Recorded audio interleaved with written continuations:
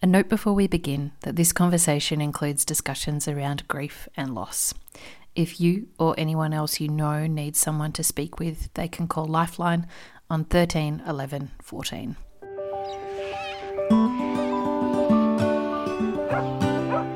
He was he was probably the most thoughtful person, and he wasn't afraid to tell you that he loved you, and he managed to never run out of ways of saying it in a different way.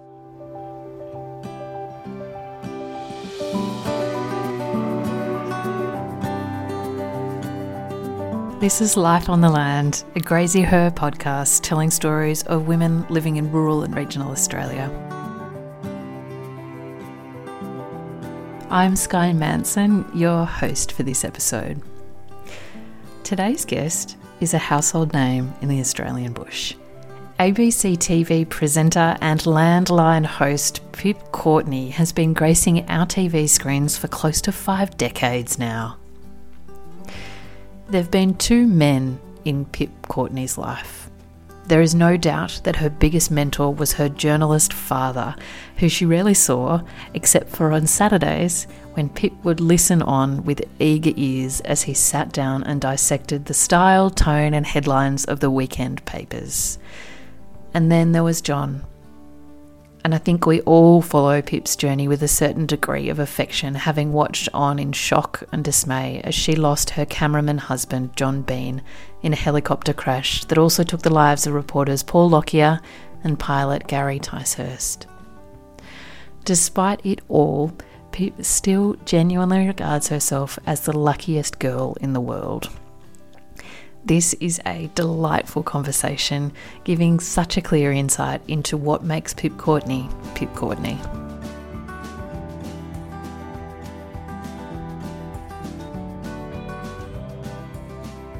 I started with Landline in 1993 in Canberra, and on my first day I was shown the office that I would be using, and that was at Northbourne.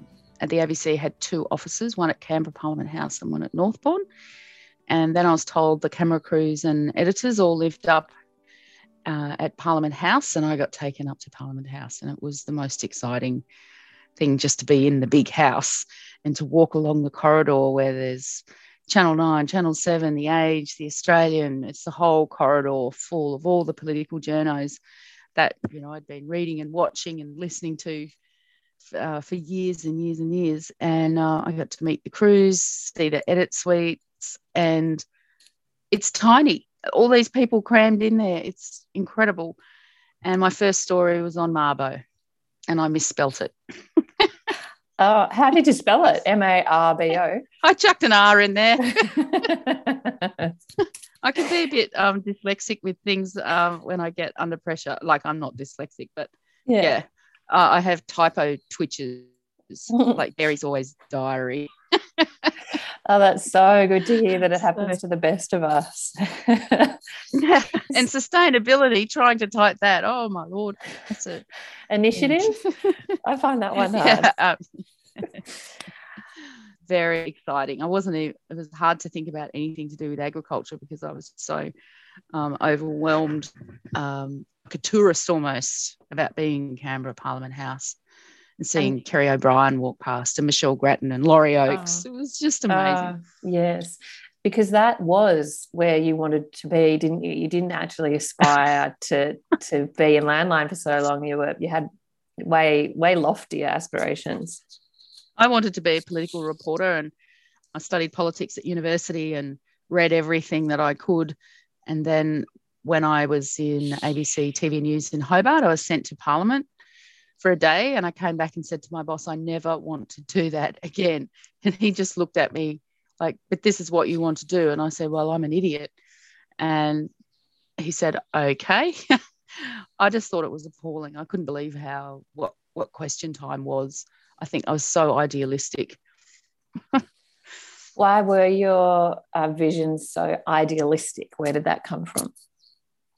I think it came from listening to my dad, who's a journalist, and he's very politically connected in terms of, he could walk down to drive down to Hobart, go to Parliament House, and he'd know everybody. He knew what was going on behind the scenes. And I found that fascinating, but I thought there'd be less of the argy-bargy and more about good public policy and doing things for the community, not trying to take the other team out all the time. And I think anybody who's watched or listened to Question Time, there's a little part of your heart that dies. And I just realised I'd spent 3 years at uni studying for something that it took one day to shatter. But it's worked out well in the end. How did Landline come to be? So I'd always wanted to get out of Tassie, get over the water and go to the mainland. Tassie's booming now and it's a really hot, cool place. But when I had left school, it was a pretty, if you wanted a good job in some areas, it's not everybody, of course, but it was, you wanted to head to the mainland and prove yourself. And I saw this job and I thought, well, I've studied ag at school. I know lots of farmers. I've got lots of relatives on the land and I loved visiting my aunts and uncles and my grandmother and on the farm.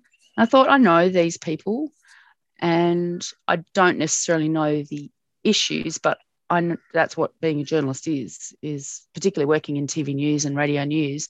You have no idea what's going to happen when you rock up to work. You get thrown a story and in radio news, you've got to have it ready in an hour, ready for top of the clock. For TV news, you've got to have it ready at the end of the day. So I was a little concerned that maybe my lack of knowledge would hold me back. But then the other part of me thought, look, I know who to ring and I know these people and I know how to talk to them. And I've got aunts and uncles and cousins I can call as well. So, and it didn't take long to get my head around the main issues. You had such a huge journalistic and sort of news gathering influence via your father when you were growing up, and you mentioned it before, but I'm interested to know more about that. Like, what was your what were your dinner table discussions like of an evening or a Sunday morning? Well, during the week, when we got up, he was asleep. So we would go to school and we hadn't sighted him. So he got up at about 9 and he was in the office by about 10. He'd come home at 5 to 7 and then there was silence as we all watched the news. Mm-hmm. My mum was amazing. She had the dinner on the table at 7 o'clock for 30 years. And so we all watched the news and maybe current affair, and then he'd leave. You might have a few minutes to talk to him about your day. And so during the week, he was a bit of a mystery. But Saturdays, the jazz music would be on 11 and he'd be bopping around the house playing air trumpet and air drums and air piano and being a total dag. And that's when, the Australian and the Age and the Herald Sun and the Advocate and the Mercury and the Examiner would all be there. And I'd be reading them with him and asking him questions, and he'd be saying, this is a terrible headline, this is a cracker, and I'd be saying why. And I got my love of journalism from him, because I constantly saw a man who could not wait to get to work, who never phoned it in. I mean, he's a workaholic, which is when you look back on it, and that's not a good thing. Like, we all missed out on time with him, and he was just obsessed with his work. But one thing that I learned is he was obsessed that newspaper represented the community of northern Tasmania, and so he saw it as a civic duty, and I very much have inherited that. But he also worked on the Herald Sun, and he said, hey, don't you get snobby about tabloids. We can write tighter than any of those journos given triple the space at the Age. And so, yeah, he was all about tight writing. He's a great layout man. And I used to go to the office on Saturdays because Mum was punting and she'd had us all week, and she'd say, Michael, I don't care what you do with them, but I'm on the punt today. So I loved going into the office, and all the reporters in there, like it's such a raucous place, a newsroom. It's not like a schoolroom where you have to put your hand up to ask a question. And they tease each other. And I remember women in there, with their bell bottoms and their buffy hair and giving as good as they got. And I just found the newsroom an exciting place. And if I got in the way, I was taken out the back where there was this big machine that just spat large format photos about as big as a computer screen out all night, all day. And when I was really little, I'd just sit there and get everything of the Queen and horses, and I would put them in scrapbooks. And I was tolerated like probably a puppy in the office or something. And I just loved the energy, and I just knew I wanted the satisfaction from my work that my dad had. And on summer holidays after I became a journalist, I'd go to the beach with my horse and my dad and my mum. And in the mornings, we'd be listening to ABC radio, and Dad would correct the ABC announcers and then have a crack at me. And then I'd pick out the typos in the Examiner and point out that his news was a day old, and at least we were ahead. And Mum would just roll her eyes and say, "You two are driving me bonkers. I'm going to the sunroom. You two are just ridiculous. Stop it." And then when the news was on at 7 p.m, he'd be going, "Oh, what? Oh, gosh, the grammar, or that's not right, or come on, ask the follow-up question," or we'd be watching 7:30. So poor old Mum, she'd just be there going, "Oh, you two just stop it."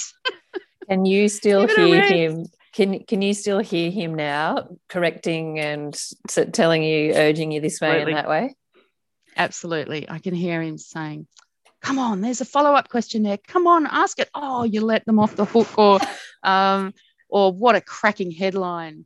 And who's, headline writers in newspapers, I mean, they can be some of the funniest, cleverest people around, and he prided himself on good headlines. But I think if there was a takeaway from Dad, it is that there's a reason for journalism to exist, and that's to hold power to account and to know your audience and to inform them, to entertain them. And we're not in the business of doing advertising. We're in the business of informing, but not boring, not being boring. And he could go to the cricket. My brother played cricket, and he'd go to the cricket, do 2 laps of the oval, go to the phone box and ring the office, and he would have found 3 or 4 stories. And so that's the other thing he taught me. Everybody's got a story. It's just your job to find it. Oh, I have so many questions. Why do you think you didn't end up in a newspaper newsroom? Ooh, yes. Well, he wasn't very happy about that. He figured it was I just grew up thinking I'm going to be a newspaper journo like my father, and I could imagine the office and where I would be sitting, and I just couldn't imagine broadcasts. And so I got the job at the ABC, and always thought, well, once I get my head around this, I'll go and work on a newspaper. But once I started in television, because I did start in radio news, once I started in television, I was hooked. It's like someone stuck a needle in my arm and put broadcast stuff in my veins. And after about 5 years of being a journo, Dad rang me and he said, "Well, we've had a chat. We think you've proved that you can do this, and I'd like to offer you a job." I said, "Oh, what's the salary?" And he told me, and it's a regional newspaper. And I just laughed at him and said, "I'm only going to get to say this once." I was only like about an extra $1,000. But I said, "Dad, you can't afford me." I said, "Dad, I'm sorry, I'm just hooked. I love the fact that TV offers you pictures, music, the sounds of birds or cattle or horses. It's everything. Like radio's got sound, print's got words and photos, but TV's got everything." And he just said, "Well, if you want to be part of the ephemeral media, good on you." Oh, so, wow. I mean, everything, there was a touch of, sarcasm, but I think he was disappointed because to him print was everything. And he died more than 20 years ago. And I just so wish he was here so we could talk about how the media has changed. I mean, he would just not recognise the place, and the fact that Print's in decline, that would just break his heart. But I would love to see how the old fella would have adapted. And I think he would have. But yeah, I want to talk to him all the time. I bet you do. Why do you think you've stayed with Landline for so long? I love this job. I probably let it be too much part of my life. Probably don't have the most balanced of lives. I think I'm a bit like my dad. I love the people that I meet, because very much the brief is find the best farmers in Australia and tell their story. If you're going to actually watch us at 12:30 on a Sunday, it's not like it's nighttime and the TV's on and you're on the couch. Like 12:30 in the middle of the day on a weekend, that takes commitment. You could be in the garden, you could be at a cafe, you could be playing tennis, there's so many things you could be doing, but you actually have to make a decision. I'm going to go watch Landline, go to turn the TV on and watch us. So Kerry Lonergan, right at the very start of the program, he said, find the best farmers in Australia, find the innovators, the leaders, the risk takers, the rule breakers. We have to have people thinking, I will always be inspired by watching Landline. There will be something unusual, and we don't just do ag. We can do stories on communities, we can do stories on health or politics or sport, as long as it's about life in rural, regional and remote Australia. So I think the spending time with the cleverest people in the room are the people who are prepared to take risks and back themselves, and not prepared to say the way I farm is perfect. They're always looking for the extra 1% gains in productivity here, or the extra gain of, say, improving the biodiversity or the carbon in their soil, or the quality of their wine or their dairy, and it never stops. There's never an end point to innovation. And if I look at the files, which I get teased about at work because there's just so many of them, but I had to throw a lot of them out the other day. There was a bit of an intervention. But, like, do you really think that one you've been carrying around for 10 years? And I'm like, they're all my babies, and they're all stories that I want to do, but there's not enough time. There's not enough airspace, airtime. But there's just stories everywhere, and it just never stops. And sometimes you'll be, and you're a journo, you know this, after the last story, every now and then there's not one to move on to straight away. And you go, I'll never have a great story ever again. Where are they? And then within a day, you're like, oh, now I've got 6. And which ones? That one's in WA, that one's in South Australia. Oh, that one I've got to wait for the apple season. Oh, no, when are they sowing the grain? So there's always stories and always amazing people, and I'm always learning something. And I think for a journo, if once you start learning, it can get a bit boring, but I've never got bored ever. And I just love meeting people. I love talking to people, and I love meeting people whose brains never stop and who bounce out of bed in the morning and just want to be better than they were yesterday. I think people really enjoy the insight into how these kind of programs are put together. Your dad said to you that everyone has a story, you just have to find it. So on those quieter days when there's nothing immediately in front of you, how do you go about finding new stories? A lot of it is, if you go away and do a shoot, usually you find you come back with 2 more.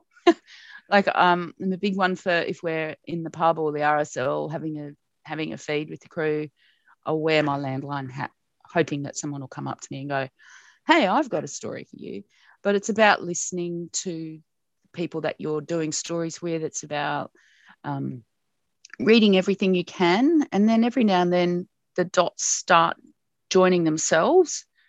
You might read something, then you might hear something, then you sit next to somebody at a dinner and you go, there's something happening here, and it's the time to tell it. It's very rare. There's always stories to tell, but for me, it's like, is it the right time of year for TV? If you're doing a wheat story, you don't turn up to do your filming the day after the crops in the silo, because there's no pictures. So you always need pictures to drive the information. And so it's a lot of my job is about logistics. How far away are they? How do we get there? And what are the pictures? Is it the right time of year? But there's always something sort of floating around to, a story that you could tell tomorrow. It might not have been a story a year ago, and it might not be a story in a year's time. So it's also getting it at the right time where there's a news angle, there's a newsiness to it. It's a hard thing. That was something I struggled with when I started as a journalist. After 18 months in radio news, I rang Dad in tears and said, I'm the worst cadet journalist the ABC's ever had, and I've let you down. And it's like a great racehorse who's thrown a dud. Like, I'm just hopeless. And I was crying. I said, I'm going to Geelong. I'm quitting. I'm going to go off and be a wool classer. And then I can just tootle around Southern Australia with a horse and a dog. And I won't be embarrassing you anymore. And he sent me this book, and I read it, and it was all about what is a story and how a newsroom works. And I think that's part of the job that I love, is the story hunting and finding stories that people haven't necessarily heard before. Not relying on somebody in PR to send me a press release about their new wine or whatever. I like finding my own stuff and being as original as you can. And if it's an issue that people have already heard about, or someone that they know about, showing it in a different way, or uncovering something that they might not have known before or seen before. Me too. I so agree with that. Yeah, there's something so tantalising about the untold story. And when you find one, like the light bulb goes off, and it's so exciting. And they're just such precious moments where you go, oh, I've got one. And then when you ring them, and there's that moment where, are they going to say yes? And when they say yes, it's like another little yay dancing at my desk. I don't know what my cats think, because there's a lot of getting off the phone and going, yay, doing a happy dance. What is your barometer for when you're onto a good one, a good story? It's just, it's what I didn't know when I first started. I'd go to a press conference, I'd come back, and a politician might have spoken for 30 minutes. I couldn't work out why. If you picked up the paper the next day or watched the news that night, all the journos knew what the lead was. I didn't. I mean, there's 30 minutes of words, and I've got to do a 45-second radio news story. I didn't understand how everybody knew what the lead was. And and after 18 months, I was still clueless. It just took so long. And the moment that you work that out as a journalist, like most people get it in the first week, but yep, I was a bit slow out of the blocks. That drill never goes away, where you go, I know what my lead is, I know who I'm going to ask, I know where I'm going to go after that, and then I'm going to have this fact, and then that one's going to join to that one, and it's going to sing, it's going to be fabulous. So yeah, the last story that I did, there was just a moment where I realised, well, these people have been doing this for 4 years, so why is it the right time to tell the story? And I worked out why the right time was to tell the story, and it was to do with Beef Week, and it was to do with the fact they were in drought, and now it's rained, and now and their system responded to the rain, the system that people are wondering whether it will even work in their area, and it's worked. And so there's that perfect time to tell the story. And that's like, I think it's like when your horse that you got in the sweep at work wins the Melbourne Cup. You're like, yay, it's all fallen into place. We'll be back with Pip in just a moment, but now a word from today's sponsor. Today's episode of Life on the Land is brought to you by Marcus Oldham College, the institute of choice for many of our podcast guests. Founded in 1962, Marcus Oldham is Australia's only independent agricultural and equine business management college. With a world-class reputation, graduates pursue successful careers that shape the future of farming, both across the country and the globe. At Marcus Oldham, they're passionate about creating female leaders in farming and beyond. Whether you want a career change or to sharpen your business skills in the field, choose from a range of undergraduate and postgraduate courses designed and taught by the industry experts. Explore a 1-year diploma of equine management, a 2-year Bachelor of Business Agribusiness, or a 3-year Bachelor of Business Agriculture. Each course is carefully developed in consultation with the industry and offers a truly unique educational experience. To find out more, go to marcusoldham.vic.edu.au.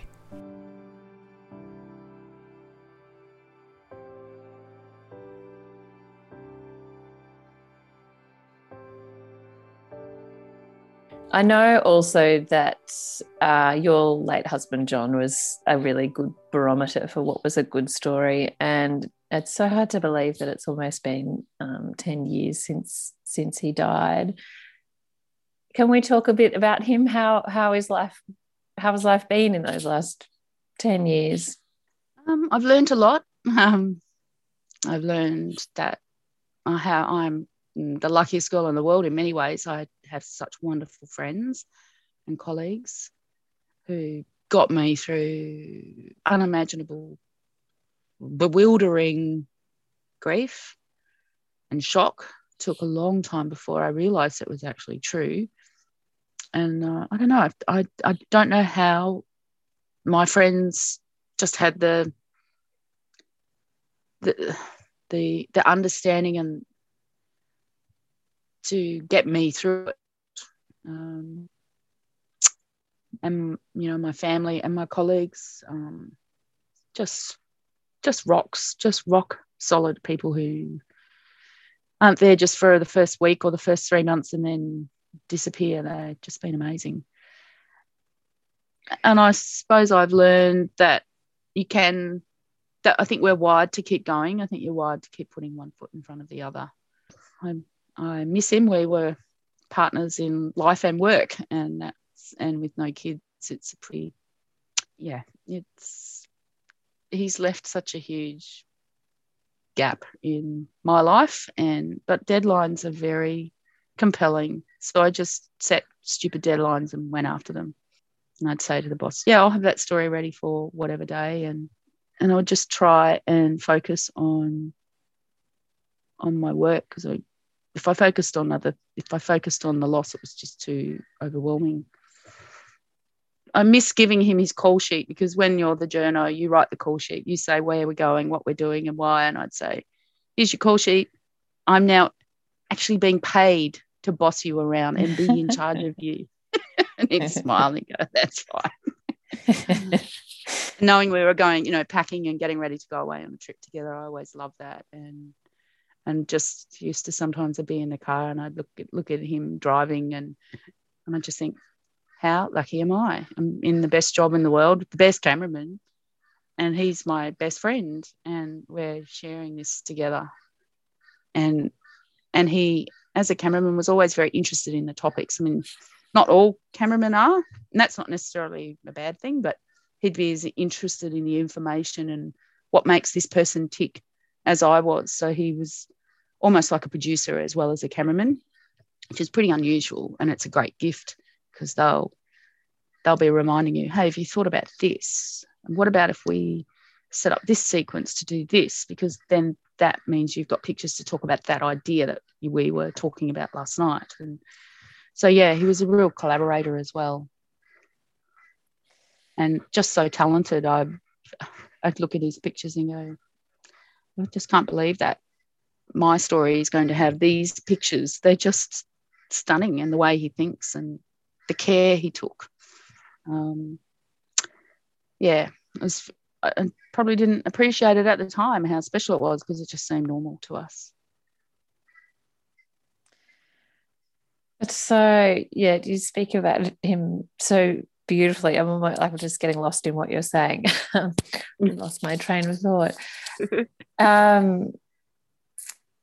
Tell me about, yes, you mentioned, you touched on this a little bit, but you used to finish your interview and then you'd look over your shoulder and say, and have I forgotten anything? Or yeah, he was a great one at the end of the interview. Like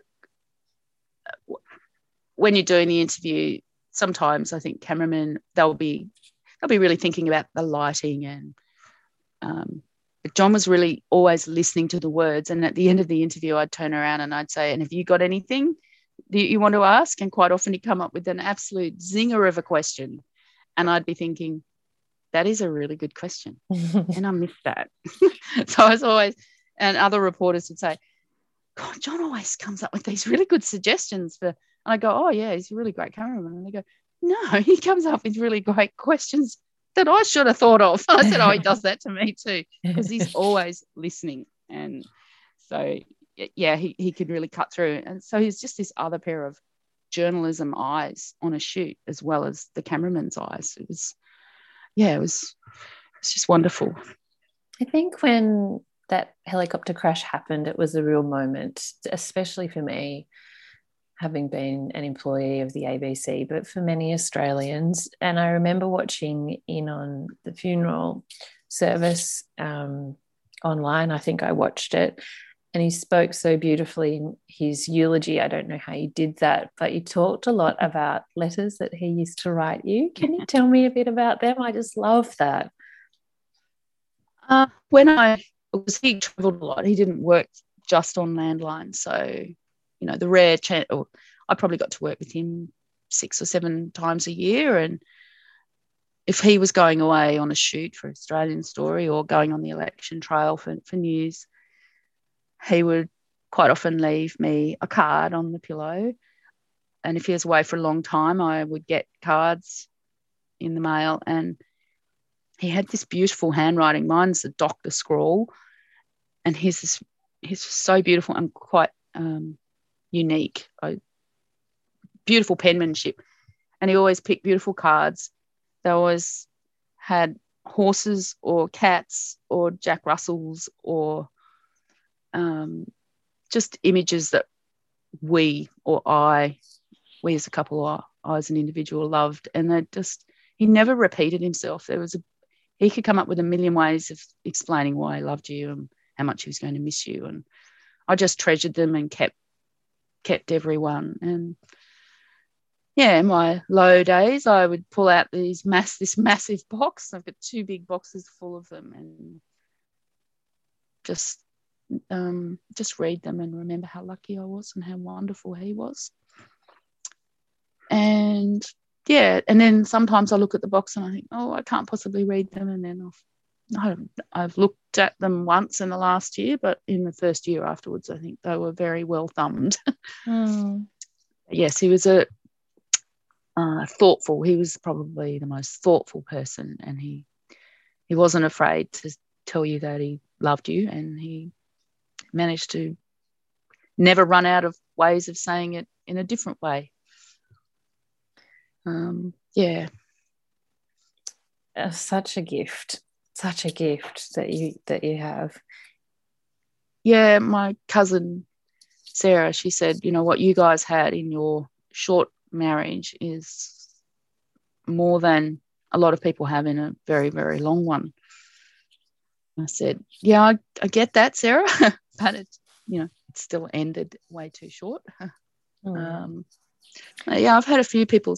I had one lady who read the story that Trent Dalton wrote about us, and she said she kept that.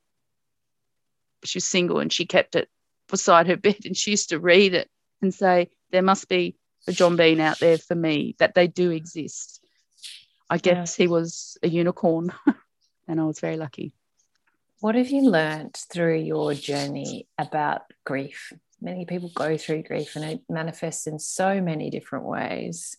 I was very lucky. I was given some very hard advice by the police liaison officer who worked for the coroner's office.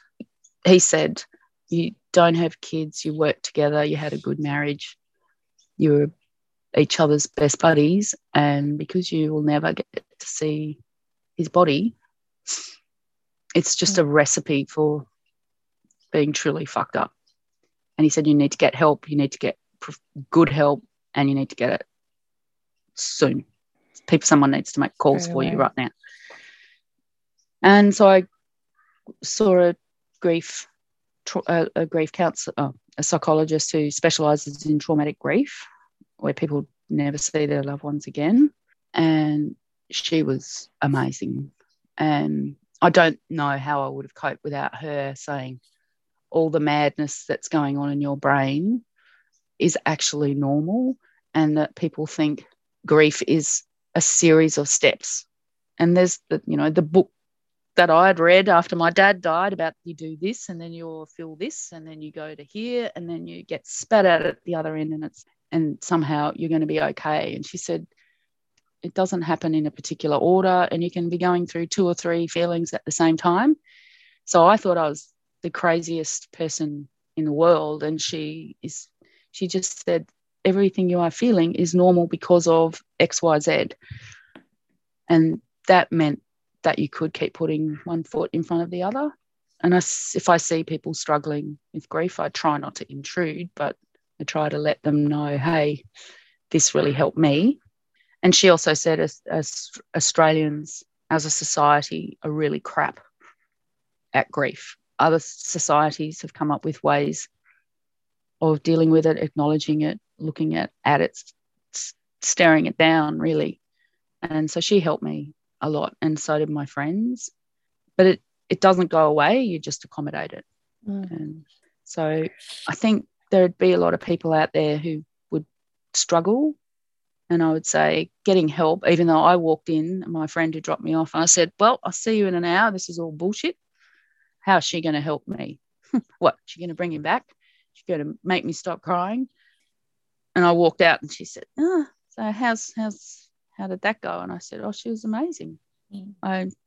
She just was able to explain the way the brain works and what shock is and what that does to your thinking process. And it was just so valuable. So I would say to anybody, even if it's from 20 years ago, go and talk to someone, because our brain works in particular ways, and she just would explain it. And I like explanations. It's what I try and do in my job, to understand that you're not alone. And I think there's one thing I used to say to myself if I was ever getting too sooky about things, like, how many widows were created today? You're just one. It's a club. You're a reluctant member of it. You're not the only one, and there's somebody out there with worse losses than you.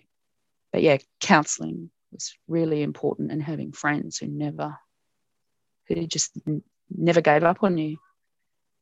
And now Betty the cat's jumped up to give me a cuddle. Oh, do they? How many cats have you got? And do they read you so well? Well, the 2 that John and I had, our Coco and Bella, Bella never left my side. And my friends, because I was at one point, I think it was 2 days afterwards, somebody gave me some Valium and just said, we just got to knock her out. And for 4 hours I was knocked out, and I had 2 mates who did 2 hours each, just sitting there keeping an eye on me while I was finally asleep. And they said Bella just sat on the pillow next to my shoulder and looked at me and eyeballed them. And yeah, she knew something was up, and she slept with me every night. So did Coco. And if I had a cry, they were there. They really are great therapy. And I think cats get a bad rap. They are very loving. They're very intuitive. I think I give cats a bad rap. Yeah. So yeah, I mean, she's just picked up on the fact that I'm having a bit of a moment talking to you, and up here she is purring and wanting to sit on me. Yeah. Hello, Betty. Hello, Papa. Is there some solace for you in the fact that it is a shared experience? Is John's accident there were other people killed during that time? No, not really. no, not at all. And I think, there are some people who say, oh, at least he died doing what he loved. There's no solace in that either. Like, gone is gone. It doesn't matter if it was crossing the road to buy milk or doing a job.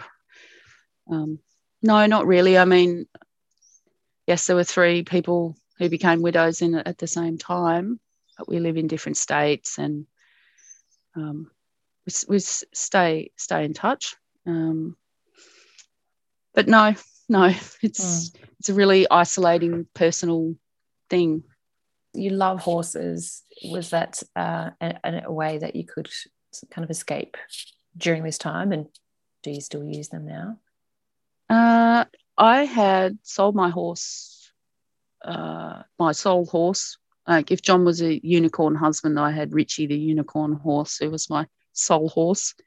And I had a bad accident and fractured my shoulder and lost my nerve. So, and doing landline was too hard to have a horse. I did it in Canberra and did it in Melbourne, but it was super expensive. And when you go away on a 10-day trip, you're paying someone to rug and feed, and here's the number for the vet if you get sick. And it was well, I probably would have kept doing it.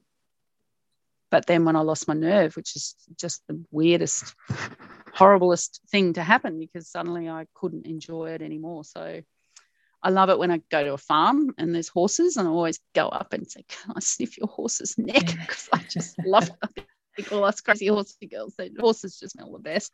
And yeah, it is on my bucket list of things to maybe, I've been talking to a few people about, is there someone out there who can help me? Because my aunt, who's a great horse rider, she said, I'll fix you. Right, I'm going to blindfold you, put you on a horse bareback, put you on the lunge, and you can go over Cavalettis. Like, she's hard. She could have been a Marine. I'm like, no, I need something a bit more gentle than tumbling off a horse blindfolded without reins and bareback. Did you do it? You didn't do it, did you? No. No, Auntie Wendy's prescription was a bit too Navy SEAL for me. Do you think that you'll be working with Landline forever? The time to go, the time to move on. I hope that I get to make that decision. But at the moment, my standard is, if I can imagine someone at my desk and not want to kill them, then that's the time to go. But at the moment, if there was somebody at my desk doing my job instead of me, I would want to kill them. So I'm still super interested, like I was on, as much as probably more than I was on day one, because I'm a lot more confident now and I know more people, and I know more things, and I've got more skills. And I think I'm like my dad. Cancer stopped him from being a journalist. Even after he retired, he was consulting and doing all sorts of writing, and I think that urge to tell stories, to find stories, to be a story hunter and a storyteller, I don't think that goes away.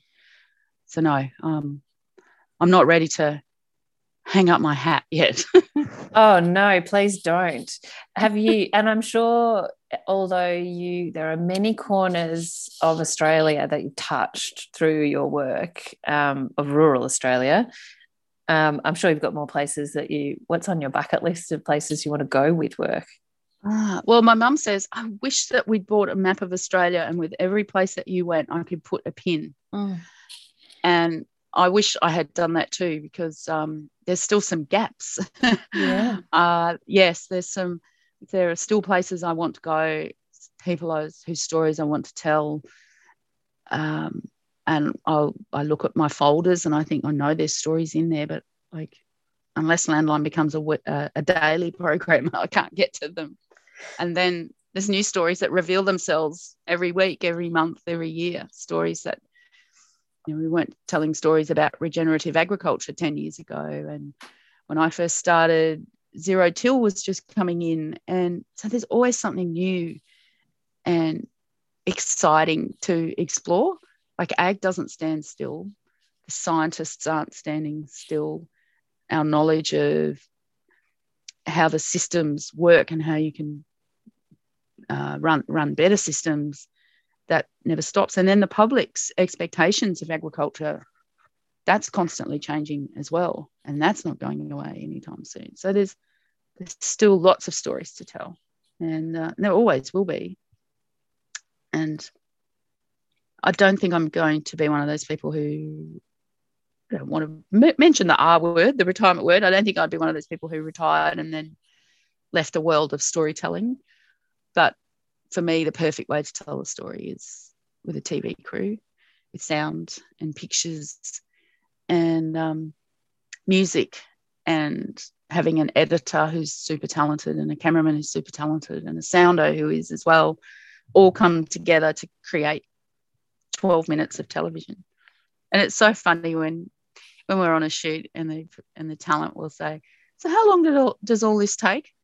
I go, oh, well, it's taken an X number of hours or days to organise, and then, you know, we flew here and then got a hire car and then came here, and we'll be here for 4 days, and then we go back and Pip transcribes, and then she scripts, and then she goes to the edit suite, and there's a couple of days in the edit suite. And they're just like, you're kidding?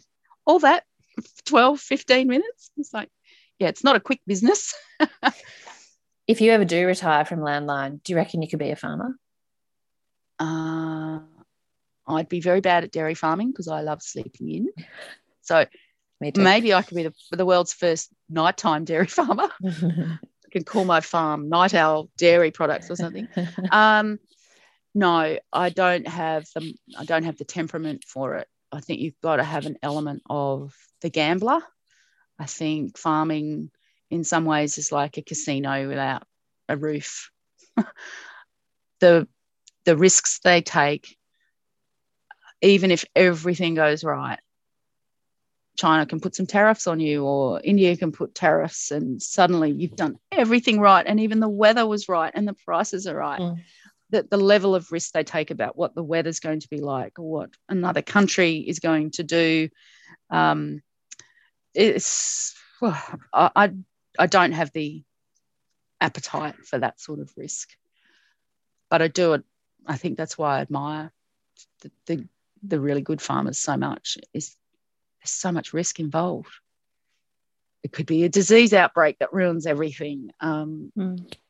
It could be like COVID. So you've got an export market in China, bang, it's gone. Or it's all about servicing high-end restaurants, gone. I don't know how they do it. Quite often we leave and the camera crews will be saying the same thing. We look at each other and go, how do they do it? Why did they choose to do this? It's so hard. And I would want to keep every animal. So I'd have to grow olives or something. Well, I think I'd be there crying while the truck was being loaded with animals. Which happens, doesn't it? I don't know that that's a very good way of being a farmer. Maybe, I don't know. I'd have to grow a plant. But then I can't grow mint. So Costa from Gardening Australia keeps saying it is possible that he can teach me how to grow mint. So I think my future as a farmer would be short and ugly. And financially devastating.